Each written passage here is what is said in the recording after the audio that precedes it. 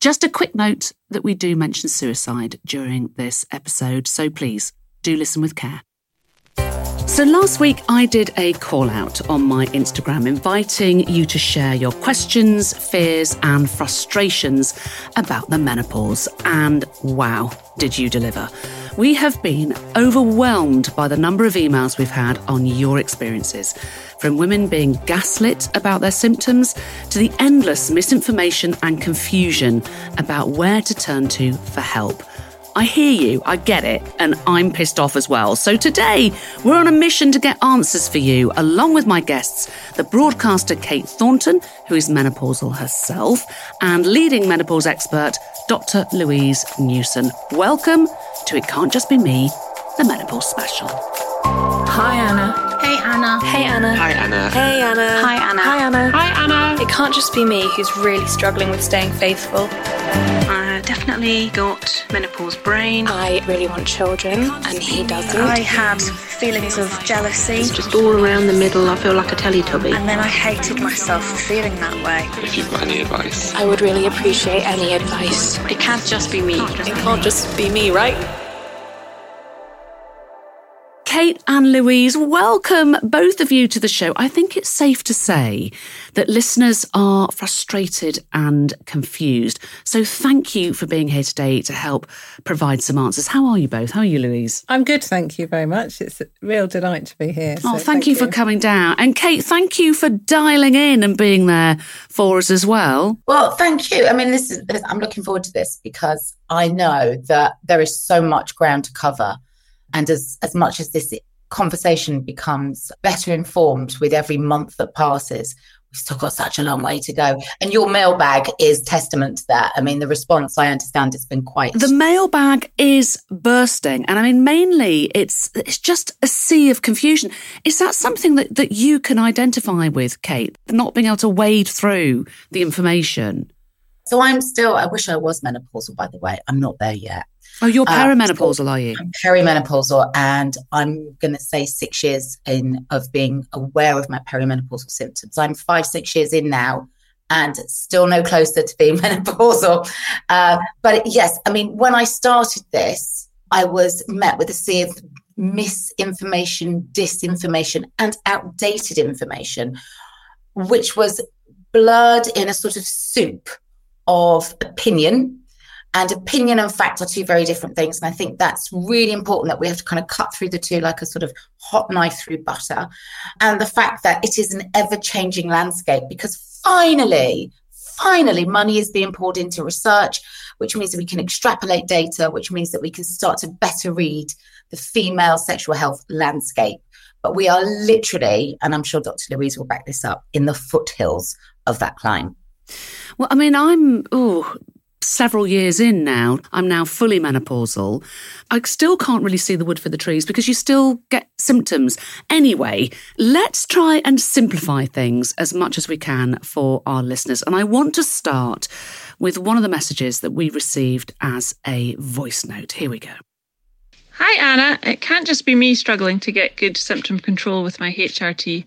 I'm maxed out on my estrogen, but I'm still getting hot flushes at night and I'm feeling anxious. My GP can't up my estrogen dose and waiting time at the HRT clinic is a year. I can't afford to go privately. Help, please. I mean, Kate, you've just gasped at those waiting times. A year, unless women can afford to go privately, of course. And then meanwhile, we're suffering and relying on our GP for support. So, Louise, if I can ask you first, is there a postcode lottery when it comes to care and the menopause treatment on the NHS? Yeah, the short answer is yes. Really? It's horrendous, actually, what's happening out there, because although it can be complicated and the symptoms can be very complicated, as we can talk about, the treatment's really easy because it's just related to hormones. So all these women are asking for is just to have their hormones replaced. And we're talking about sex hormones.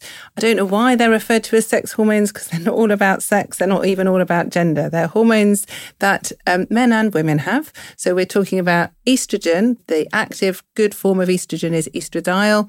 We're talking about progesterone, and we're talking about testosterone. They're three hormones that our ovaries produce as females, but our hormone levels fluctuate in the perimenopause and decline and stay low in the menopause. So all we want to do is reclaim our hormones. It's not actually, if I was an alien coming from outer space, I'd be saying, well, what's the fuss about? Yeah. Like, why can't we have them? Because we know our hormones are just chemical messengers. They go into our bloodstream, they go all around our body, and they affect every single cell. They improve the way our cells function and work. They reduce inflammation in our body. They work as neurotransmitters. They work with all our other hormones as well. But there's something about them that makes people really scared. So therefore, women have been scared for years. They're less scared now because they're getting more information, which is wonderful. But doctors, nurses, pharmacists, actually governing bodies seem to be really scared of hormones. And the medical gaslighting that's going on is huge, actually. Well, let's talk about that. I mean, obviously you are the expert here, Louise, but as far as you're concerned, Kate, do you think that GPs are sufficiently trained when it comes to the menopause and their knowledge? They're not trained. They're not required to know anything about a life stage that can last beyond a decade and impacts 51% of the population. That in itself is nuts. It's really interesting because I'm not here to be rude about healthcare professionals, because especially GPs are working really hard. Yeah. The landscape's changed so much since I qualified as a GP in 2000, and it's so different now, and it's so hard and it's relentless. But you're right, we don't get trained in the menopause. When I had symptoms, I should have been able to just go to my GP and say, actually, I'm perimenopause, I'm 45, my life has fallen apart, I'm close to losing my job, my husband wants to leave me, I want to kill my children. Could I just take something that not only will help me feel better and keep my job and my partner and my family, but also it will improve my future health. And that's what's really important. So when we're looking at areas of deprivation, when you're thinking about population health, which is what I do a lot, women that are more likely to have inflammatory diseases, so heart disease, osteoporosis, diabetes, dementia, clinical depression. We know these diseases are more common in areas of deprivation. And guess what? Women who take HRT have a lower risk of all those diseases. And it's cheap and it's effective. So we need to be thinking, why are we taking HRT? Yes, as women, we want to feel better. I don't think that's a bad thing. But even more importantly, we want to keep well. We don't want to be a drain on the NHS. We don't want all these diseases. And we don't want other medication for these diseases. So we want to keep well. I'm going to do a deep dive, obviously, into HRT because, as you say, that's absolutely core and central to treating the menopause. And it's our right to replace our hormones. And yet, you said earlier, there's sort of gaslighting going on within the medical community, which is so interesting. I know that you've been particularly targeted, haven't you, as well? You've had such a backlash. Yeah. What the hell is going on? Because, there's us as women in the middle of this going, who are we supposed to be listening to? A GP will say you're meant to be on the lowest possible dose of HRT.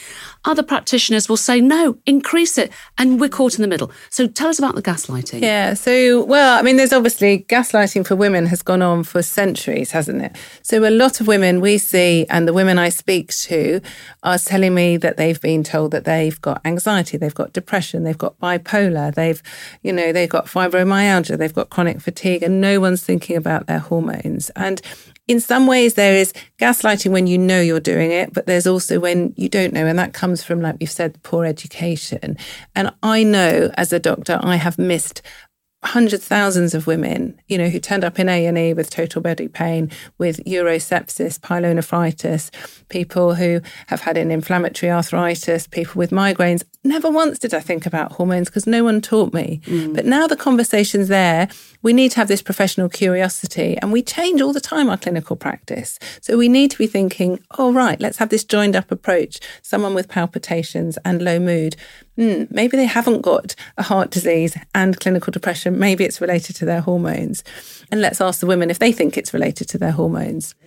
So just to bring it back to this particular listener where she's struggling, she's been to a GP, she can't afford to go privately, she's still got all the symptoms, the GP can't or won't increase the estrogen. What advice do you have just for her? What would you say? I would actually say, I would go back to your doctor and ask exactly why. The British Menopause Society produced a statement with some of the Royal Colleges to say that we shouldn't be using higher doses, but there's no evidence for that. People worry all about the guidelines, but they are just that, a guide. You know, in medicine, not everyone reads a textbook. Not all patients will do everything right. We start off giving normal doses, and then we individualise. The NICE guidance are very clear about individualisation of care. And we've also got the shared decision-making guidance, which this lady can talk about, which are produced by NICE, to say that care should be individualised and the patients need to be central to that consultation as well. So if this lady wants to try a higher dose, she could talk to her doctor about it. She could ask to have her estrogen blood test done to see if she's absorbing. Which isn't done regularly on the NHS. You have to ask for blood tests, don't you? Yeah, and there is a confusion here because a lot of people want to have a blood test to diagnose the perimenopause or menopause, and that is actually a waste of money, and it's not helpful because our hormone levels can really vary. As Kate said, she's perimenopausal, so her hormone levels might be up one day and low the next day. If you do a blood test and the level's normal, you'll be falsely reassured. So that's why we don't do those blood tests. They're just a snapshot of a moment. Absolutely. And, you know, I really empathise with this listener because I was her and I probably am still her. Were I not seeing a specialist, and this is where I think, what does GP stand for? General practitioner. We can't expect them to be a specialist in everything when that's not what they're there to do. What we should expect, and we should go in knowing our patient rights, is if you don't feel you can help me, please refer me to somebody that can. Because if you are only going to get a doctor that will only go with the minimum dose, that just isn't going to cut it for some women. I am on a very high dose of estrogen, which I got to over time. So I'm on the estrogen spray. There's no way that the basic dose, the minimum dose of 2 pumps would be enough to regulate my symptoms. Sometimes I've gone up to as many as 5. At the moment, I'm on 4. And listen, your symptoms will change across the years. I feel like I'm literally working through some horrific bingo card of just ticking off one symptom after the other. And I'm at the stage now where I understand that they come and go. At the moment, I have a frozen shoulder. And then one day you just wake up and it's gone. It's hormonal. A lot of doctors will not confidently tell you that that is a possibility because they don't know it to be a possibility, because they don't know enough about the menopause. It's really interesting. At the very beginning of my perimenopausal symptoms, I was so convinced there was something wrong with me. I booked in to have a private scan. I thought that I had picked up a family illness, rheumatoid arthritis. My joints ached so much. The man operating the scanning machine pulled me to one side and said, I see so many women like you. This is perimenopause. They probably won't tell you that. Really? But you are symptomatic of so many women that come through here, terrified that there's something really wrong with them at a point when you're already anxious, you're already not feeling yourself. It's like being burgled, the perimenopause. It's a burglar that keeps breaking into your home and taking things and moving things around and discombobulating you. And whilst all of that is happening on an ongoing basis, you're being ignored, gaslit, told to wait, not prescribed the correct levels of medication, and then expected to perform at the top of your game in every role in your life, be it as a friend, a partner, a mother, a professional. And it's just too much to ask of women. It just is. Like, it almost broke me. On that note, Kate, you've led us beautifully, actually, into talking about the menopause and mental health, which is a particular passion of mine. I remember my mother's menopause, which was just horrific, and she was a totally different person. I've really struggled with the perimenopause and menopause, with my own mental health, with anxiety and depression. We think that in my family as well, my grandmother was very badly affected, and very sadly, she took her own life. And it correlates with the right age in terms of going through the menopause. So, in so many of the messages that we've received, we are hearing about that emotional toll. Obviously, we know it can range from feeling moody, anxious, depression, to women quite literally fearing that they're losing their minds. One of those people who have written in is Natalie, and her message is being voiced by one of our producers. Lately, I have the worst anxiety where I'm worried about everything I do and whether it's right and good enough. I'm overanalyzing everything, so it's taking me longer to do anything. My brain fog is at an ultimate high to the point I'm convinced I have early dementia. For example, I will be having a call and my thoughts will just literally fall out my head. And as a result, I feel like I should probably leave my job as I'm not good enough when compared to everyone else. I just don't feel like me. I'd like to know if that's normal and if any of you have ever experienced it. Well, I mean, straight off the back of that, Natalie, I can say yes. I still kind of feel like that, actually, even though I'm on HRT, I'm getting fantastic care, I'm still struggling. And there are days where I can't think straight. I mean, I've definitely lost my confidence. Kate, can you identify with this? You were saying just a second ago, how it feels like you've been burgled. Has it affected your ability to do your job? Listening to that voice note, I could have written that myself on many an occasion over many a year. But I'm really happy to say I wouldn't write that now because I'm not in that place anymore. But I was there and for a very long time. And I'd never suffered with poor mental health in my adult life. Suddenly I was having panic attacks, anxiety, questioning my abilities, the words just falling out of my head, which when you do this for a living, I am a podcaster, I'm a radio host, I work in live broadcasting. It was absolutely terrifying. I just didn't know myself anymore. I couldn't recognize the woman I'd become. I didn't like the way I looked. I didn't like the way I thought. I became quite negative. I was so negative. I was so down on myself. I was so down on everything. It coincided with lockdown. So I kind of, I became reclusive because I had to. And it got to a point where I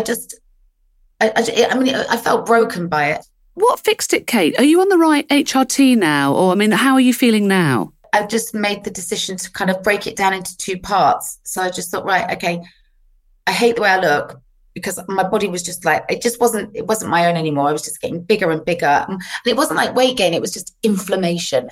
But also my mind was all over the place and my abilities felt like they were in my boots. So I thought, right, how do I tackle this first? And with great consultation with a great doctor, we decided that I would put my mind first and fix my mental well-being. And then once I'd got that to a place where I felt more stable, I would then go at the physical and the lifestyle changes. So getting the right HRT is key so that you can make clear decisions so that you're sleeping. Sleep is so key. There's a reason they use sleep deprivation as a torture device because it will absolutely warp your abilities to do anything well. So just eating well, getting your sleep patterns back, feeling like you again. From there, you can make decisions around things like, okay, diet, exercise. You took the HRT to give you that structure first and that sort of balance first, and then you addressed the rest of your lifestyle.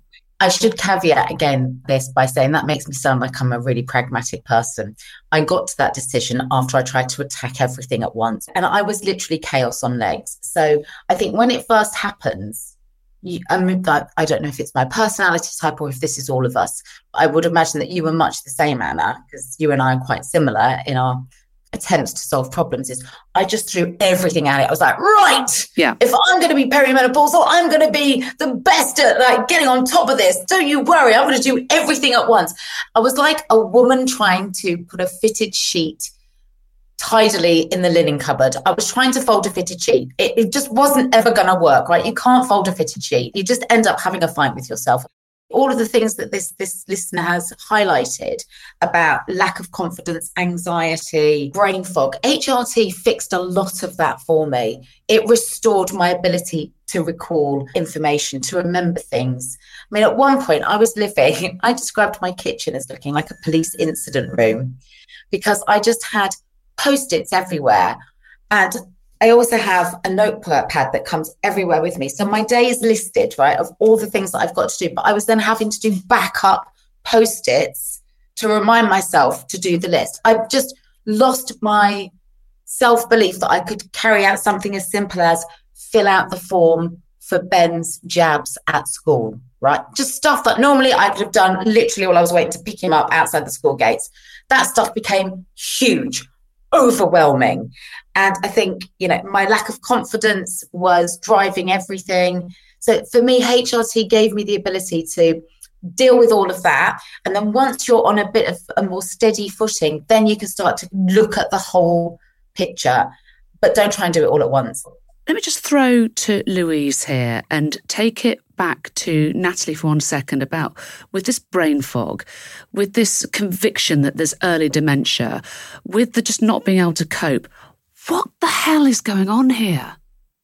Yeah, I mean, there's lots of reasons why people can feel like this, but in the context of the perimenopause and menopause, I've already said we know our 3 hormones, estradiol, progesterone and testosterone, are neurotransmitters. That means they're chemicals that affect the way our brains work. They essentially light up our brain in different areas, and they are areas that affect our thought processing, our personality, our memory, our coordination, even the way our heart beats, our way we breathe, the way our digestion is. But they also affect the level of other neurotransmitters like serotonin, the so-called happy hormone, dopamine, the reward hormone, our adrenaline, our stress hormones, our cortisol. They're all in a really fine balance. So it's very simplistic in medicine that we think, oh, it's just one hormone. It's more than that because it's how they interfere and interact with other hormones. But the mental health issues are really, really important to be recognised, and they actually can be worse in the perimenopause because our brain likes what's called homeostasis. It likes everything the same, and we all know that. If we stay up too late or if we eat the wrong food, our brain doesn't like it. This hungry anger feeling that people get. And it's the same with our hormones. When they fluctuate, and estrogen levels fluctuate a lot during the perimenopause, it can trigger all sorts of mental health issues. And we know just from people that download our free Balance app, the commonest symptoms are memory problems, brain fog, anxiety.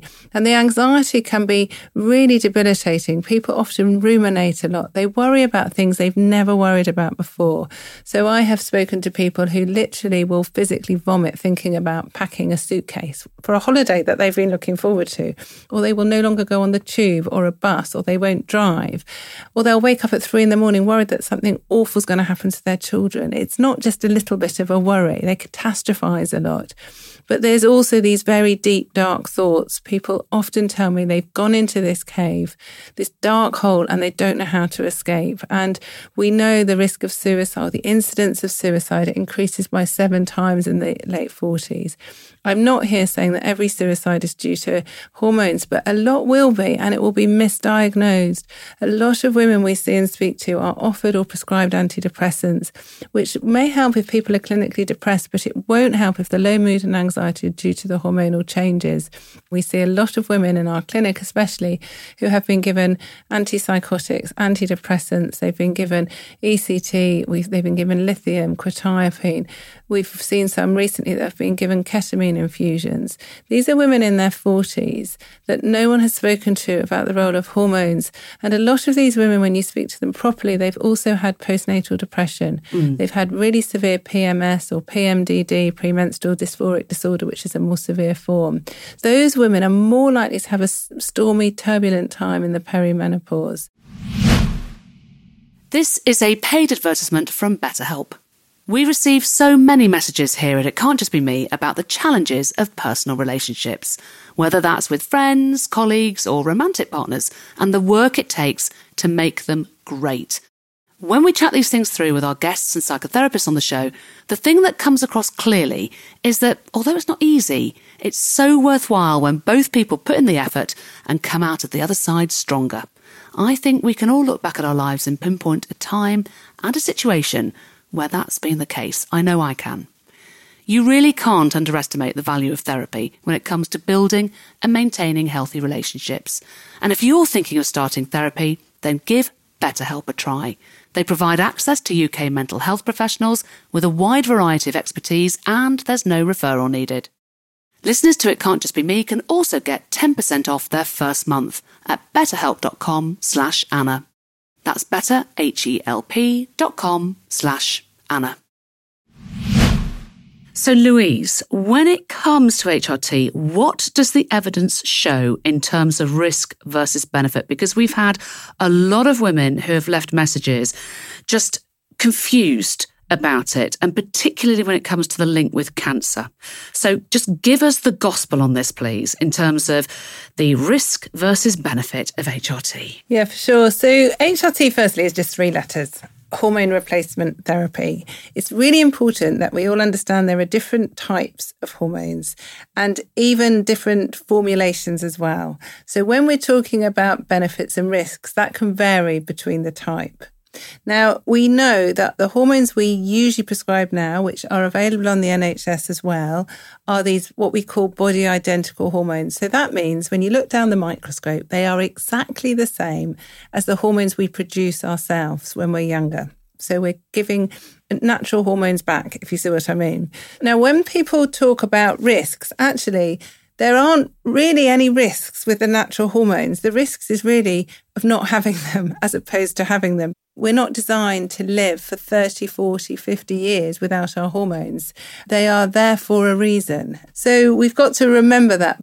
We've all been taught and told about risks forever about HRT. This comes from a study which was the Women's Health Initiative study that came out now in 2002, so many years ago. It was $1 billion study. Like nobody has spent that sort of money on women's health research since, and probably never will. And it was a randomized control study, so it was giving women HRT versus a placebo, so just a sugar-coated pill if you like, with nothing in it. But what they did was they had to find women without symptoms because they would quickly know who was in the placebo arm or not, because HRT is so effective because you're treating the underlying cause. So they decided to give it to women mostly who were older. So the average age in the study was 63. So these are people that hadn't been on HRT, started on. Now, the important thing to know about this study is the type of HRT they gave was a tablet form of a combination of estrogen and a progestogen for those who had a womb, or a single estrogen if they had had a hysterectomy. The study had been going along, and then they decided, because it was expensive, it wasn't getting amazing results, they sort of wanted to pull the plug on it, and they saw this little waiver really of a line over the breast cancer risk. So they decided to pull it. The investigators said, actually, we need to look and analyse this data, really importantly, before it goes to the press. And some of the investigators said, too late, it's gone to the New England Medical Journal, it's gone to the New York Herald, it's out. And this was when? And this was in 2002. Yes. So HRT prescribing was about 30% of menopausal women took HRT. It went down to single figures. People just didn't. I remember this, that women were terrified. So women were terrified. And quite rightly, if you pick up the paper and it's telling you all this risk of breast cancer. But then obviously the study's been analysed and reanalysed and reanalysed. And it's very reassuring, actually, because firstly, this increased risk wasn't statistically significant anyway. But also, actually, when they looked at the women who only had estrogen, who'd had a hysterectomy, and followed those women up and looked properly, they found that those women had a 23% lower risk of developing breast cancer. And women in both groups had a lower risk of dying from breast cancer. So there's one thing, a diagnosis, there's a second thing, dying from it as well. And there was also beneficial for bone strength as well. And we have to remember that osteoporosis affects 1 in 2 women over the age of 50. 1 in 3 will have an osteoporotic hip fracture. And those women that do have an osteoporotic hip fracture, the mortality, so the death rate after a year, is 20%. So it's not without risk. So they showed there was a benefit for our bones. And actually, if you started HRT within 10 years of your menopause, you had a lower risk of heart disease as well. The risks are really with the tablet estrogen. There's a small increased risk of clot. It's thought to be about double, which sounds high, but the risk for most people is low. So doubling a low risk is still low.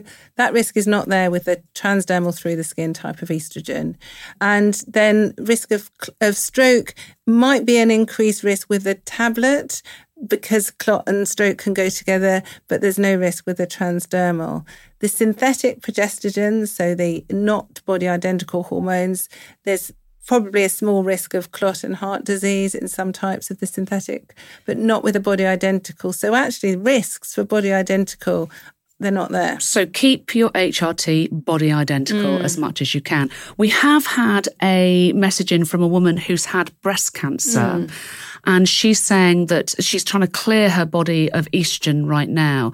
What do you say to those women who have had breast cancer? Can they take HRT or just not? So this is really individualised, actually, and we've been looking really closely for the last 18 months at all the data with some really key experts as well, trying to unpick it.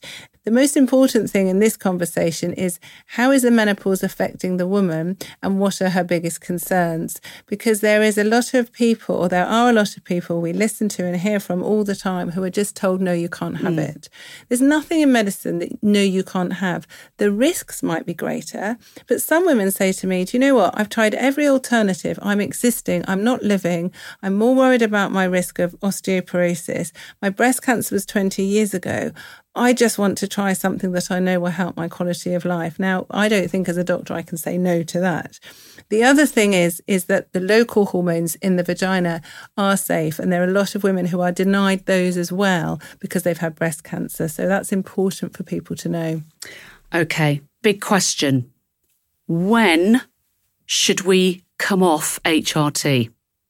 So you know what I'm going to say, don't you? That you don't have to. Why would you? Why would you come off something that has got more benefits than risks? So the guidelines are clear that women should have individualised consultations and be reviewed at least annually, and make sure that firstly the benefits outweigh the risks, which I already said they will do, but more importantly it's what the woman wants, and it's about her reason for taking HRT. Some women will take it just because they want to improve their symptoms, but increasingly we've got good evidence that it will reduce the risk, especially of cardiovascular disease and osteoporosis. We don't need to stop taking it if it's body identical hormones and it's suiting us fine. The problem is, as soon as people do, and I hear stories all the time of people's mothers who've been told to stop and then they deteriorate. Like, why do we want to deteriorate? Doesn't make sense. That's so interesting to hear because, of course, I mean, Kate, did your mother take HRT? Because my mum gave up with it in the end. And I have to say, Louise, she's fine. You know, she's 80. So there is that question around our mums didn't take it and they're okay. But Kate, did your mum take HRT? I wish my mum had been offered HRT. She went through it. So she's just turned 76. She was 38 by the time she was through menopause. So she was extraordinarily young. It wasn't discussed. She was given nothing by way of medical support. I know she found it incredibly difficult, and working my way through perimenopause now, my heart goes out to her. Thank you, Kate, for that. And you're absolutely right, because it should be an HRT revolution. And as you've pointed out, Louise, as well, that it is our right to have good health. But I must ask you, on behalf of women who don't take HRT, clearly there are some women who don't want to. Absolutely, it's a choice. It's a choice whether we exercise, what we eat, what we drink. No one's going to be judged because they do or don't take HRT. I feel that my sort of remit really is to allow people to have education. And of course, you know, the perimenopause is the most turbulent time. Our body will adjust. It's like anything. Our body will adapt and change and other hormones will take over. So people say, oh, I've got through it, I feel fine.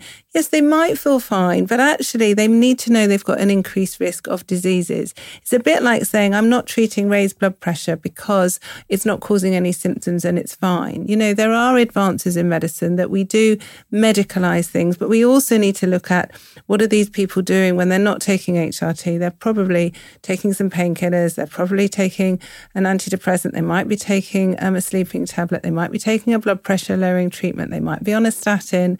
So a lot of women they say, oh no, I haven't really got many symptoms. And then you say, well, what's your sleep like? Or, you know, what's your energy like? What's your stamina like? Or they then say, well, I'll try HRT for 3 months. And then they come back and go, wow, I can't believe I'm so different. All of this is a choice.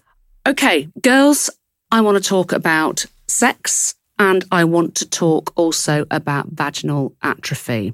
Kate, have you found that your sex life has been affected by perimenopause?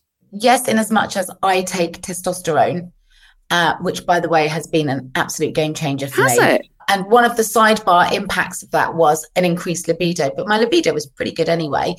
But what I will say is I kind of resent the fact that the testosterone conversation always sits around libido. For me, what testosterone has given me is clarity of thought, productivity. Just to be productive again, to have that little bit of va-va-voom back in, that spring in my step. it's returned me to me in so many ways that I hadn't even realised were lacking. So libido and sex, fantastic. Did it dial up my libido when I first started taking it? Hell yes. Has that abated? Yes. Is my libido good? Yes. Thank you. I'm delighted. I'm thrilled to hear, actually, that that's all worked for you, because my libido and my sex life, and also just in terms of vulval and vaginal health, Louise, again, I've really struggled with because of the dryness. But let's just get on to one of our listeners. So Andrea got in touch with us via Instagram, and she's worried that her libido is never, ever coming back. Hi, will my libido ever come back? Is there anything else I can take or use to help? I'm using the Everil Conti patches currently and was previously taking Femiston. I've been married for 30 years this June. I love my husband so much, and thankfully he's very supportive, but I would really like to have the urge again. Thank you. So Louise, does HRT diminish or increase libido? And in this case, what would you be saying to Andrea? Yeah, it's interesting when we talk about libido, isn't it? Because if you look at Freud's definition of libido, it's not just about sexual pleasure, it's about pleasure of life. And Kate quite eloquently saying about her vavoom back, her sort of joy of life. And that's what often happens, especially with testosterone. But we need to think, obviously, I would be stupid to think that it's all hormones is our libido. We have to be thinking more than that. Of course we do. But we also know that our hormones, estrogen and especially testosterone, can affect our libido. It's like any symptom. You know, if someone's got low mood, if they've got joint pains, if they've got reduced libido, I'll be very clear and say to them, I have no idea how much is related to your hormones, but I do know there's benefits for replacing your missing hormones for your future health as well. So all I can do is replace your hormones physiologically and then see what's left, if you see what I mean. And especially if this lady doesn't know that there's any other reason for her reduced libido, she loves her husband and so forth, then actually the combination patch she's on, the Everil Conti patch, is a fairly lowish dose. It's 50 micrograms of estrogen. She might need that increasing a little. But thinking about testosterone, and testosterone is very interesting. It's the most biologically active hormone we have. We have higher levels of testosterone in our body than estrogen when we're younger, and it just reduces with age. So it's not really a menopause hormone, it's more of an age-related hormone. That's really interesting. It's very interesting, and it's produced in our ovaries, but it's also produced in our adrenal glands and our brain as well. And so obviously if someone has an early menopause because they have their ovaries removed, of course that their testosterone is really going to decline. All the studies in women have been done looking at libido and testosterone, which as cases I have an issue with it as well, because we're more than just something that's going to have sex or think about sex. But we know it can improve libido from the studies, and we know from our clinical practice, of course. So having a trial of testosterone, but it can take 3 to 6 months to have a beneficial effect from testosterone. Firstly, because the dose is incredibly low that we give, and people, because it comes as a cream or a gel, absorb it in different ways. So sometimes the dose needs to be altered and changed. So it's not a quick fix. And then you've got this sort of local problem in a lot of people find that their clitoris atrophies, so they can't orgasm. So even if they want to have sex, when they have sex, they can't have the same pleasure with it as well. Right. This is absolutely crucial. And thank you, Louise, because I also want to play in another message. This is from Perry, and it's really important for us, I think, to talk about clitoral health and vulval and vaginal atrophy. So here is Perry's message. I've had a full hysterectomy taking HRT. I've got crazy vaginal atrophy with fissures, all made worse by prolapse, crazy weight gain and low mood. Should I be taking testosterone? I had my mind blown a few years ago when I met a woman who told me that her vaginal lips had seized up, had closed together. And I couldn't believe this because I've never heard such a thing. And we don't talk about it. So tell us, what is the atrophy? Yeah, so atrophy, I hate that word because if you look it up in the dictionary, it means withering and wasting away. Now, I don't want to be thought of any of my anatomy or me withering or wasting away, but it does actually define what happens. So we know our hormones obviously work all over our body. I've said that before. But if you think about our vulva, vagina, but also our urinary tract as well, our pelvic floor, even the cells around our bottom as well, our anus, respond really well to estrogen and testosterone too. So as the levels decline, we don't have as much blood supply to that area. We don't have as much collagen deposition. We don't have as much sort of stretchiness going on. And of course, our vulva has to be stretchy for sex. But it really, when we're walking, when we're exercising, when we're sitting down, when we're moving, it needs to be as well. So a lot of people get some leakage, a cough, a sneeze. They have more urgency or they have some dribbling. We know that these symptoms, and not everyone gets all of the symptoms, but the local symptoms affecting our genital tract affect about 80% of women. So the vast majority of women, and like you say, Anna, we don't sit down the pub and talk about what our vulva or vagina look or feel like. We kind of should. But only around 8% of women get treatment. I saw a lady recently in my clinic who's 38. She's got an early menopause or perimenopause. She's still getting periods. She's getting lots of other systemic symptoms, but she said that she gave up work as a teacher because she feels like it's a blowtorch between her legs day and night, especially night time. She's just got no relief from it at all. She'd been seeing gynecologists, urologists. She'd had all sorts of treatment. No one had spoken to her about her hormones, and her symptoms did melt away with hormones. So whether a woman takes HRT or not, giving localized hormones, so you can give it as a vaginal pessary, there's vaginal gels, there's creams, there's vaginal tablets, can be really, really useful. Okay. We have so much to say. There's so much more we could talk about. I want to wrap up with just a final question to you each.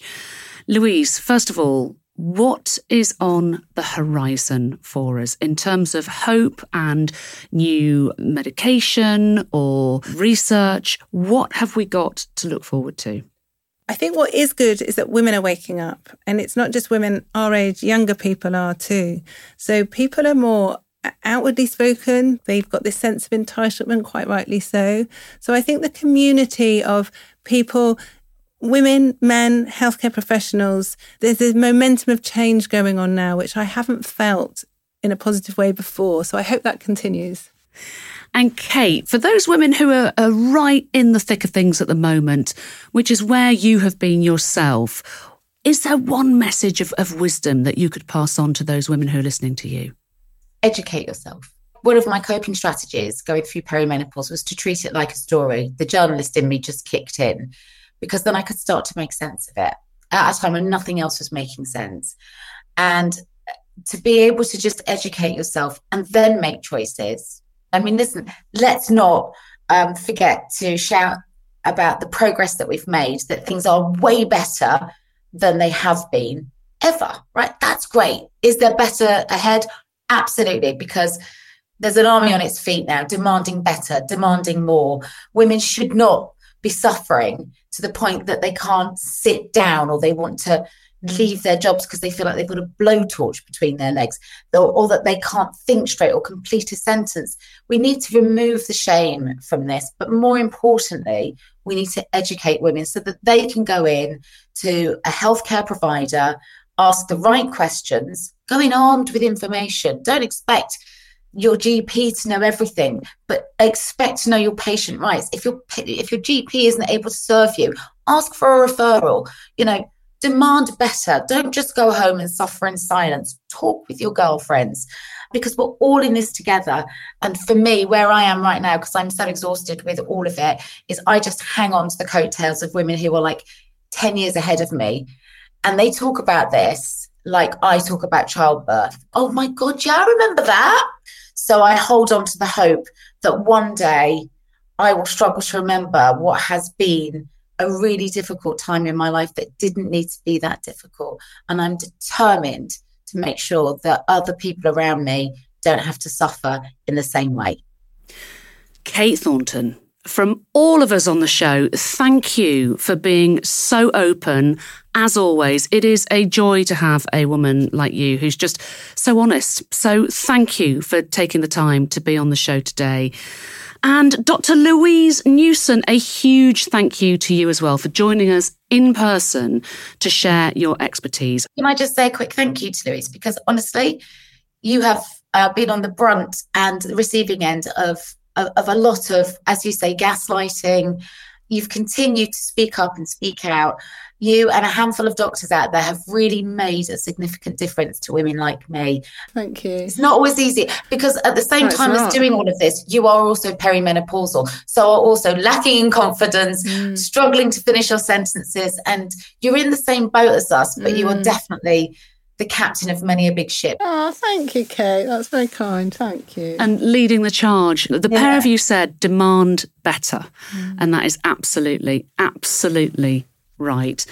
I'll be back next week with a new episode of It Can't Just Be Me, but we can't do it without you. So please get in touch. You can send us your voice notes via itcan'tjustbeme.co.uk, or you can email me at itcan'tjustbeme@podimo.com.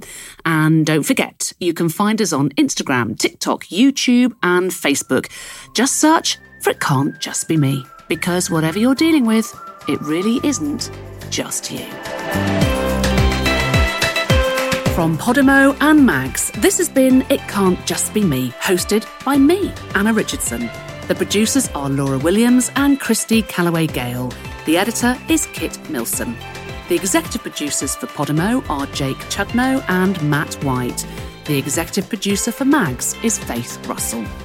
Don't forget to follow the show, or for early access to episodes and to listen ad-free, subscribe to Podimo UK on Apple Podcasts.